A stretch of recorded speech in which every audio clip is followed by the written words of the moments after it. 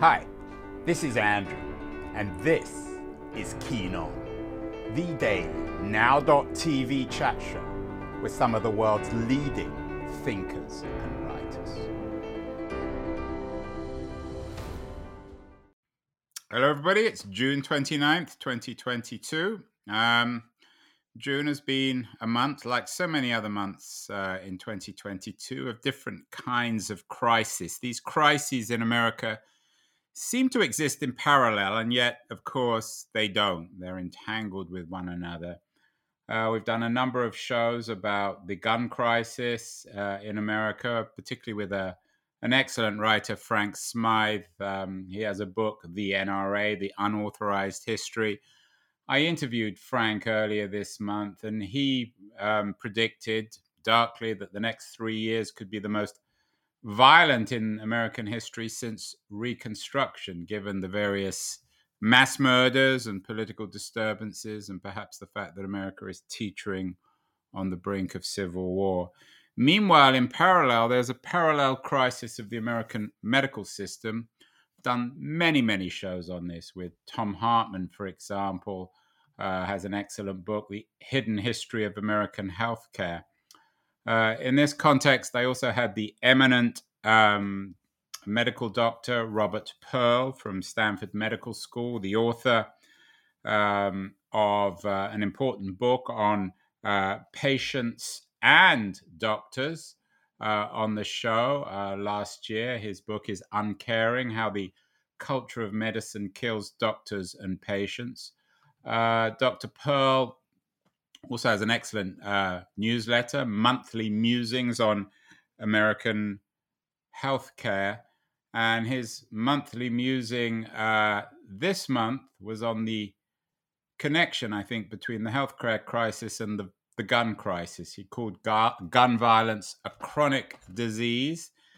And I'm pleased that Robert is joining us from New York City. So, Robert, welcome.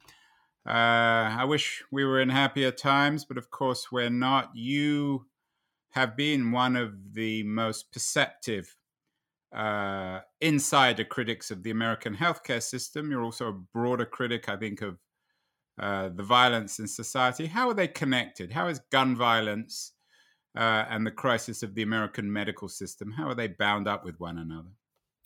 We can start with just some data. Good place to start in medicine. Right now, there's 45,000 people who lose their life every year. That's 25% more than 5 years ago and almost 50% more than 10 years ago. Guns are now the most common way that patients committing suicide take their lives. And gun violence and suicide now accounts for over half of the gun deaths in the United States. 4,000 people die from domestic violence problems, and gun deaths are now the leading cause of death in young children. This is a major medical problem, and if you flip it around to the point that you're making, what we have is problems in the healthcare delivery system, problems in access, problems in mental health. We're seeing two systems intersecting. That's why I call it a chronic disease, because the chronic disease is something that's always around and then at some point flares up and leads to either severe complications or, in many cases, to the death of the individual. Robert, there must be an enormous frustration on the part of doctors like yourself that most people, particularly in the political and cultural sphere, they don't see it as a medical crisis. They see it as a political crisis. They see it in terms of individual rights. What do doctors like yourself have to do to convince Americans that it is indeed a medical crisis? The numbers you just threw at us are appalling. They're chilling. They're deeply depressing. What needs to change? Well, several things I think need to change, but for physicians, they're frustrated by the number of people who have major injuries unnecessarily. If you watch television, it looks like a bullet is an arrow. It just penetrates through someone, and unless the shooter was an expert at where to aim, most likely the person survives. That's what happens in real life, particularly now with high velocity rifles. The bullets spin and twist. They create cavitation injuries. They damage a huge amount of the internal aspects of people, and that's why they are so lethal as a consequence of doing that. But I would say that for physicians, they see gun violence as a problem. They don't all see the role that physicians can play. As you said, I have my monthly newsletter, and as part of that, I often have a survey. People can access it on robertpearlmd.com, my website. And I just actually did a survey where a significant number of physicians don't see addressing gun safety and gun violence as part of the practice of medicine. They do see the negative consequences that are there, but as you know, they're already feeling overwhelmed and overworked, and adding anything else onto their plate is going to be difficult.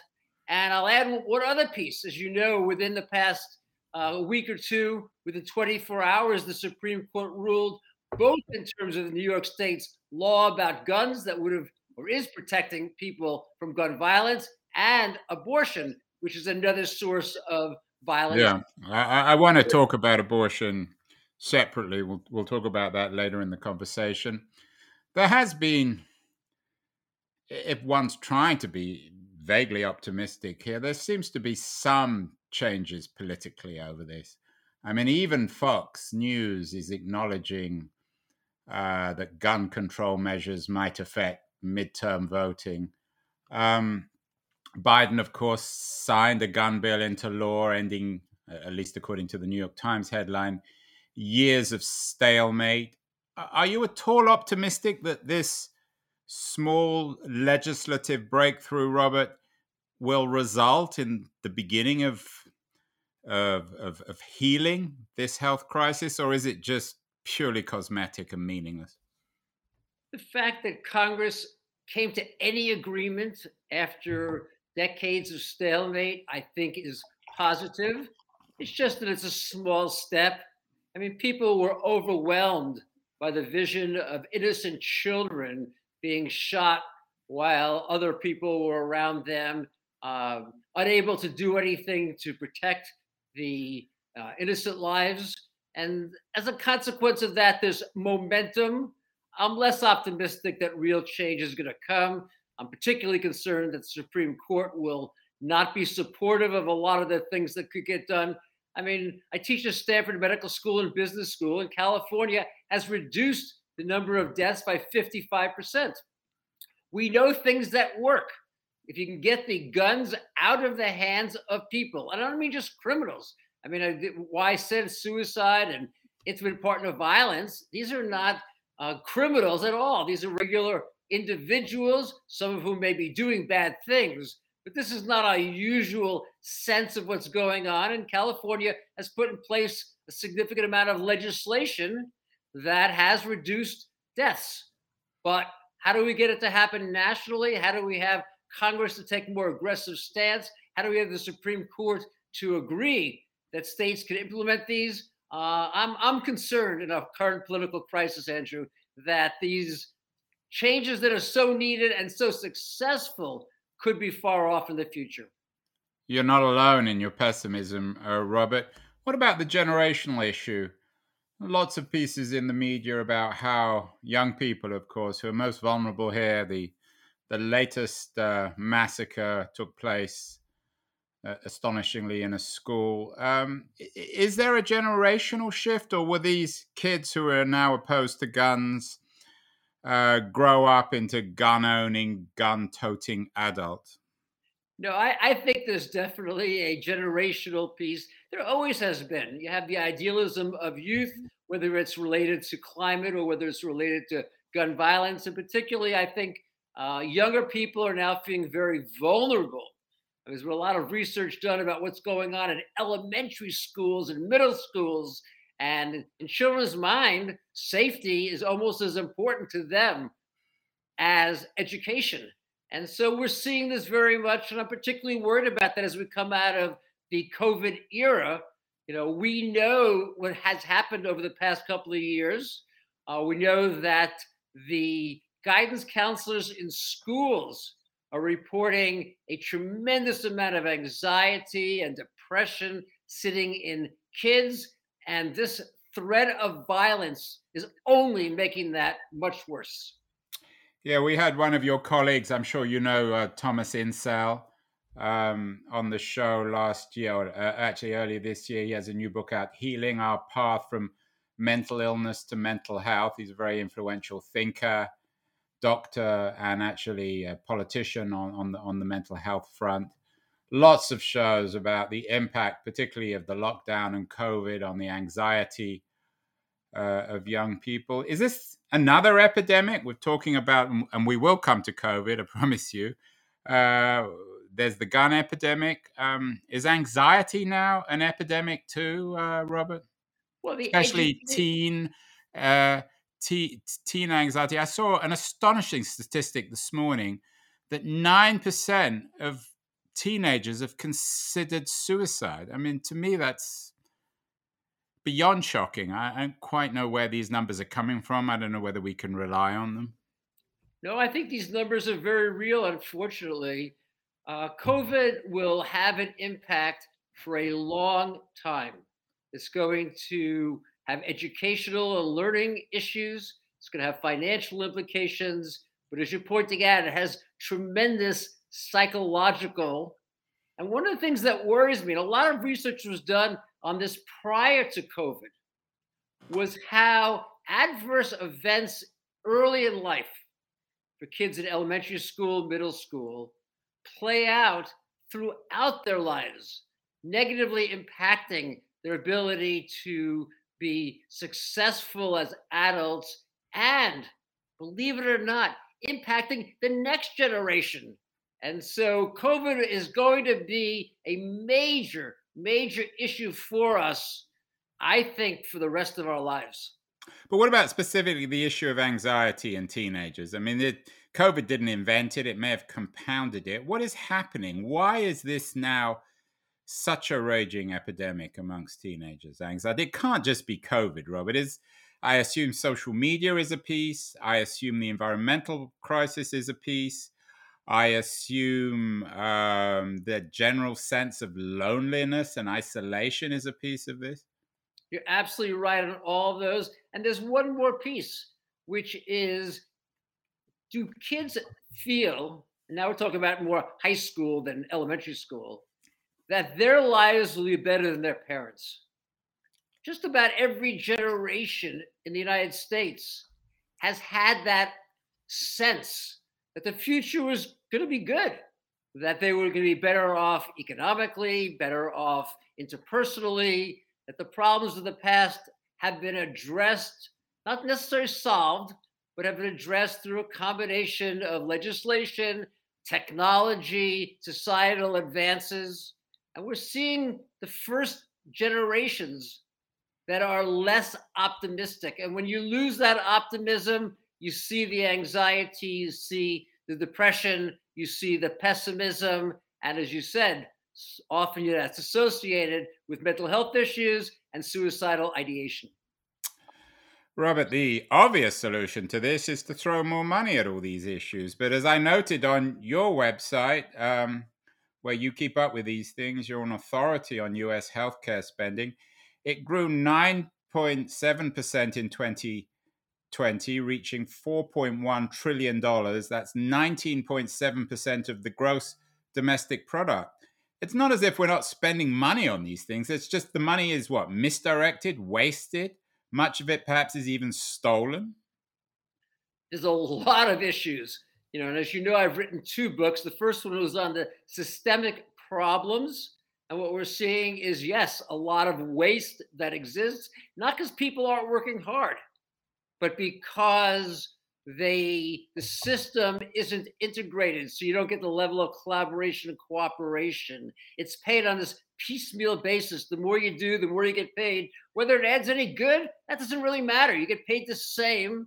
The technology that we use is left over from the last century, although actually left over from the one before. because the most common way that doctors exchange information is the fax machine, an 1834 invention. I And know, so and I'm amazed that the doctors are the only people these days still using telephones. They don't use email. exactly, exactly. But imagine the fax machine when you have to take a document that's on the computer, print it out, put it into the fax machine, get it in a second office, and then enter it into the computer. I mean, you want to talk about a lot of the waste that is there. No, it's a very broken system, but also it's a very broken culture of medicine that has made. Yeah, which you, of course, wrote about in your excellent book, Uncaring. And even more depressingly, Robert, that everybody acknowledges this. I don't think anyone would argue with you. No doctor, no politician. And yet it's completely off the political table now. I don't remember the last time Joe Biden even talked about the healthcare crisis. It kills politicians, so they avoid it. So it's not even a political issue anymore. I think the problem is that there's no painless solution, and politicians don't like to pass legislation that people are going to experience as pain. So that's one of the big challenges I think that's facing right now. And then you have all of the lobbying and the pressure. In December of 2019, before COVID came ashore, the federal government predicted, remember, this is before we had the inflation of today, a 5 to 6% increase in healthcare costs every year for the next decade. And that wasn't for better healthcare. That was for the same healthcare. When you do the math, we're talking, Andrew, about $2.5 trillion. Imagine if we used that money for chronic disease, for social determinants of health, for preschool education. I mean, how many ways can you and I think about using 2.5 trillion? But every one of those dollars that we would then be able to use for a better purpose, someone in the healthcare system, could be drug industry, could be hospital industry, could be doctors, it could be nurses, sees it as a takeaway, because in the culture of medicine, they see that as an entitlement. And unless we can break through that, unfortunately, I'm not optimistic that we're going to address the challenges, to take out the waste that's there and use that money to improve quality, increase access, and diminish cost. Yeah, and we haven't even talked about drug prices. You had an interesting piece in Forbes recently on drug pricing and the way in which drug companies profit, perhaps illegally, from the American consumer through the system. Robert, you teach at Stanford Law School. Let's play a game. If America came into your waiting room as a patient, how do you teach it to get better? You suggested earlier that it involves pain. If a patient comes into your office and they're sick, they will accept a degree of pain if they also assume that that's one way of getting better. Why can't America deal with this pain? And can doctors help frame the conversation? So I teach at the business school and the medical school, and as the combination of those two gives me a broad perspective. I would make the analogy to someone who comes in with diabetes, who's obese and needs to lose weight. And that involves exercise and changing diet habits. That's painful. And it's very hard to convince a patient to do the things that we know will improve that person's life, that we know will make it less likely that they're going to get complications and die and have heart attacks, strokes, and I can go through the whole list of things. It's just hard to do it, particularly when it happens every single day. The biggest shift that's necessary, I believe, is moving from this fee-for-service system to capitation. When I speak to CEOs, I ask them, how many of you have ever remodeled a kitchen or a bathroom? And of course, every hand goes up. And I say, how many of you just paid time and materials, said to the contractor, do whatever you want. I'll just pay you for your time and materials. Every hand comes down. Moving from fee-for-service to capitation would be a powerful first step. But think about the challenge. Yeah, but Robert, how's that going to work? I just had some hip surgery. Am I supposed to negotiate with the anesthesiologists, with the doctor, with the nurses, with the physios. I mean, it's absurd. Most consumers, most healthcare patients are not able or interested or have the time to be able to do that. Absolutely right. That's why the capitated system, by which a group of doctors and hospitals whose quality and patient satisfaction you can evaluate based upon publicly available data, now take that responsibility and they figure out, as the people delivering your care, how do we better coordinate the surgeon, the assistant surgeon, the anesthesiologist, the operating room, the hospital? How do we make sure that we avoid complications? Because now, as a capitated organization, something goes wrong, we're going to pay the price along with you as the patient. How do we invest in advance to making sure you've had the physical therapy so that after your surgery, you can quickly get up and avoid having a blood clot thrown to your lung? Those are the kinds of ways that doctors can start thinking once they're paid in a different kind of way. And right now, it's just I schedule the surgery and I make the money. If I do 2 surgeries, I make twice the money. Whether the patient can walk 2 years later or not has no implication for me personally, as opposed to in a capitated system where I share in your pain. I don't know why I'm laughing, Robert. We need a charismatic Surgeon General. Maybe Robert Pearl could be one, or perhaps America's most trusted, I don't know if he's a doctor or medical figure, Tony Fauci. Has COVID changed anything in terms of American trust and liking for scientists, doctors like Fauci and indeed Robert Pearl? Is America ready to trust a Pearl or a Fauci in terms of really reinventing the system? Or we kept on hearing under COVID, it's changing everything. My sense is it hasn't changed very much. It's simply compounded everything. So COVID, I think, brought out both the heroism of doctors and the problems of the healthcare system. So they're more visible, but I don't think it has really changed very much.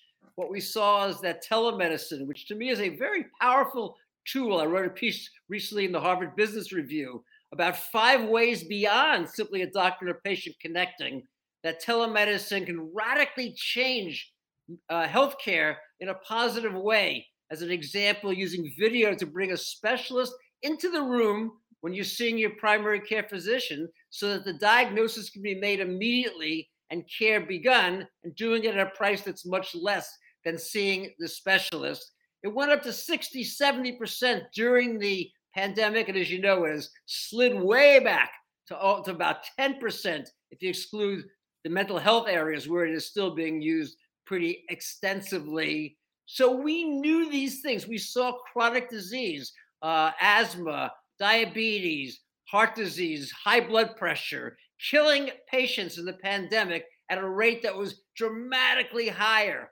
88% of the people who died in New York City had 2 or more chronic diseases, and yet now we're back to ignoring it, ignoring chronic disease in the same way we did before, with only 55% of Americans with high blood pressure being in control, whereas when I was the CEO in Kaiser Permanente, we were at 90%. Not because our doctors were better. We had great doctors, but they're great doctors of the community, because the system was better, the technology was better, and a capitated prepaid system gave us the incentive to prevent those problems rather than the economic driver of benefiting when they occur. I actually have been a member of Kaiser, and I have to acknowledge, not just because you were you ran it for a while, that it's of all the American healthcare providers, it's the best because it's a walled garden. But it's still a privatized for-profit business. What about the Canadian European model, Robert? We don't hear about that anymore. Bernie Sanders, Elizabeth Warren talks about it, but politically it doesn't seem viable. Is it conceivable that this could still work in America, or is it simply politically impossible? Well, first, let me make one correction that the Kaiser part of Kaiser Permanente is a not for profit. So there are no shareholders who benefit economically, or any dollars that have are generated have to go back to community benefit. But to ask the broader question, the truth is, from my perspective, it doesn't really matter who pays for the care. There are inefficiencies in a multi payer system that exists. But the biggest challenge is that the cost of care is exceeding the ability to pay. And particularly now, we're about to see, Andrew, a huge increase in healthcare costs. We haven't seen it yet because the healthcare that is being paid is still based upon contracts that were written a year ago, and inflation is a relatively new phenomenon, but it's coming up ahead. So the single payer system, I think, is not a question of how many payers. It can be government run, and the advantage the government has right now is it can set the price unilaterally. But if you look at the price that's currently being paid, a, a huge number of hospitals are going to simply disappear because you can't have a system where the government pays 90% of the cost of care, which is what Medicare pays today, and a 4% margin for hospitals. Half of them could go out of business, out of the community, and this is never addressed. So my answer to you is it's not going to happen. It's not going to politically go into play because the hospitals and the doctors are going to demand that they be paid the full amount, which will cost the government trillions of dollars at a time the government has already overspent. And on the other side, you're going to have the doctors and hospitals not being able to take the current payments that exist. I think it's going to be a non-starter regardless of that. What's also interesting, though, for your listeners is how many countries that we think of as being government funded, it's actually a combination of government and private. And what Americans may not realize is that 50% of the dollars spent in healthcare today come from the government. We don't have a fully private system. Medicare is paid by the government. Medicaid is paid by the government. And we have a huge amount of government private industry, just like other countries. So I don't think that's the solution. The problem, I think, Andrew, is in the delivery of care. It's the out-of-date technology. It's the lack of collaboration and cooperation. It's a broken system of doctor and hospital reimbursement. Yeah, it's the worst of all worlds. It's the worst of all worlds. Robert, you wrote this book, Uncaring, a couple of years ago, How the Culture of Medicine Kills Doctors and Patients. You make the argument that doctors are more miserable in some ways than patients. Has COVID been particularly bad for doctors? Are they more miserable now? Should we expect an exodus from the industry of doctors and nurses and other healthcare professionals? It definitely has been very difficult on doctors and nurses, particularly ones who were in the areas where COVID was taken care of, the ERs, the critical care units. And it was a combination, I think, of both, again, systemic and cultural aspects. Systemically, you had an overwhelming demand with inadequate resources, and people were stretched day after day. They were forced to take risks to their own health due to inadequate protection from the gowns and the masks that they needed. They had to put on garbage bags in place of gowns and salad lids in place of masks. But culturally also, we saw unrelenting death. I talked to one doctor who lost 4 patients in a single day. Now try to imagine you've spent your entire life dedicated to saving people. You've spent your whole life with a sense that you could make a difference, and 4 of your patients pass away in a single day. The psychological devastation is great. And I think we're going to see massive PTSD. I think we're going to see a lot of nurses leaving the field. I think we're going to see a lot of physicians having major psychological problems. Because in medicine, what do we get taught as physicians? Hide your emotions. They just get in the way of objective decision making, we're told, and deny psychological problems. And whatever you do, never admit you need psychological help. And that's going to have a major impact. I think we're going to see a lot more depression, psychological issues, and already there's 400 physician suicides a year. That number is likely to go up. And as if all this wasn't enough, the icing on the cake, the cherry on all this, is the Supreme Court decision on Roe versus Wade. Suddenly, the government is back in interfering in healthcare in a massively controversial way. Some people are even suggesting that Clarence Thomas, one of the Supreme Court's justices, want to tackle contraception next. How is this changing, or how could the Roe decision from the court, how might this change everything and add to the crisis that American healthcare is facing, Robert? This is one of the most terrible rulings that I have read in decades. It's going to put women's lives at risk. Already, the United States has the worst maternal mortality in the world. And by worst, I don't mean by a little. Overall, we're 4 times worse than other nations. And if you happen to be a Black woman, you're 10 times higher than the next highest country in the world. We're seeing a tremendous impact on families. This ruling is going to disproportionately affect socioeconomically challenged individuals who can't go to another state and get care. It's going to challenge people of color who are often in jobs that doesn't give the time to go elsewhere.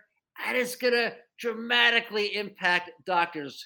50% of the trainees, the residents in OBGYN, are in programs in states that have already outlawed abortion in one fashion or another, and we know it's going to get worse over time.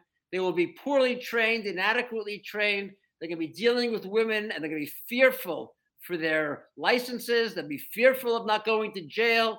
This is a disaster that is unraveling in front of our eyes. And if something can't get done, and I don't know what it's going to be, because with the court's majority and the age of the justices, I don't see it changing fast. This is going to be a next crisis, both for America and for society. Yeah, the picture you're painting, Robert, is deeply depressing. And yet, the world goes on, business goes on, hospitals remain open, we all still go to our doctors. How could this crisis manifest itself unambiguously in a way that makes it clear that the American healthcare crisis is the heart of the crisis of the Republic? What could go wrong in the next 10 or 15 years? Give me the worst. You've already painted a pretty dark picture. Give me the worst case scenario. We've talked about civil war in America politically. There are a number of writers who believe, indeed, that America is already involved in a civil war. The political meltdown, the worst case scenario in political terms. What's the worst case scenario in medical terms?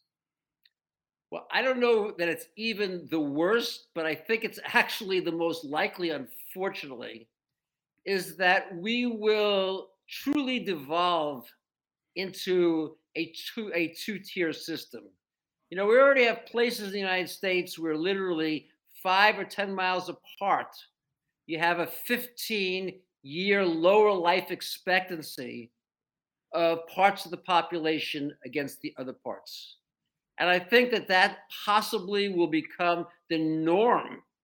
That what's going to happen is that as the economic pressures grow, that rather than trying to reform American healthcare and find ways that are more efficient and use modern technology to solve problems, we're just going to slowly take away more and more from a larger segment of the population.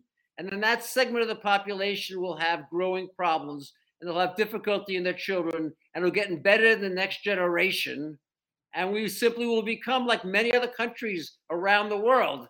There'll be the group of haves who get great care, have reasonable lives, and the have-nots. And the have-nots will grow. And right now we have that with the very poor. Medicaid is not in any way equal to the rest of the care that's provided, but it's going to be the middle class. And what's going to happen at that point? I don't know. Will they make a change to the ballot box? Possibly. Will you see growing unrest, and will you see protests like we saw in times of the past? Maybe. Will we see some kind of violence coming out of all of that? Those are the horrific outcomes. And my hope is that we will see these things in advance and address them in a way to make healthcare the right that it should be for all Americans, and to make American healthcare once again the best in the world. Yeah, you ended with that flourish, Robert. I don't think you even believe that. I mean, the system is in such crisis. What else are you reading? You're a well-read man. You're a writer. Your book Uncaring: How the Culture of Medicine Kills Doctors and Patients is still an essential read to understand the crisis of American healthcare. What are you reading, both medical and non-medical, to make sense of the world? As you know, I have my own podcast called Fixing Healthcare, and I'm focused on breaking the rules.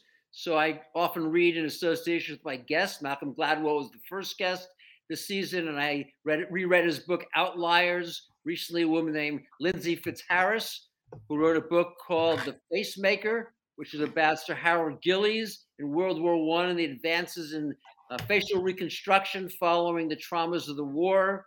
I tend to read books for fiction that are not quite as serious. I like John Grissom. I just read his recent book called Sully, very different than the other ones that are there. But I think I'm spending a lot of my time now listening to podcasts. The world is changing so fast that I think books are often out of date by the time they are published. And I'm spending a lot of time, particularly listening to a lot of the New York Times columnists, a growing number of whom now have their own podcasts.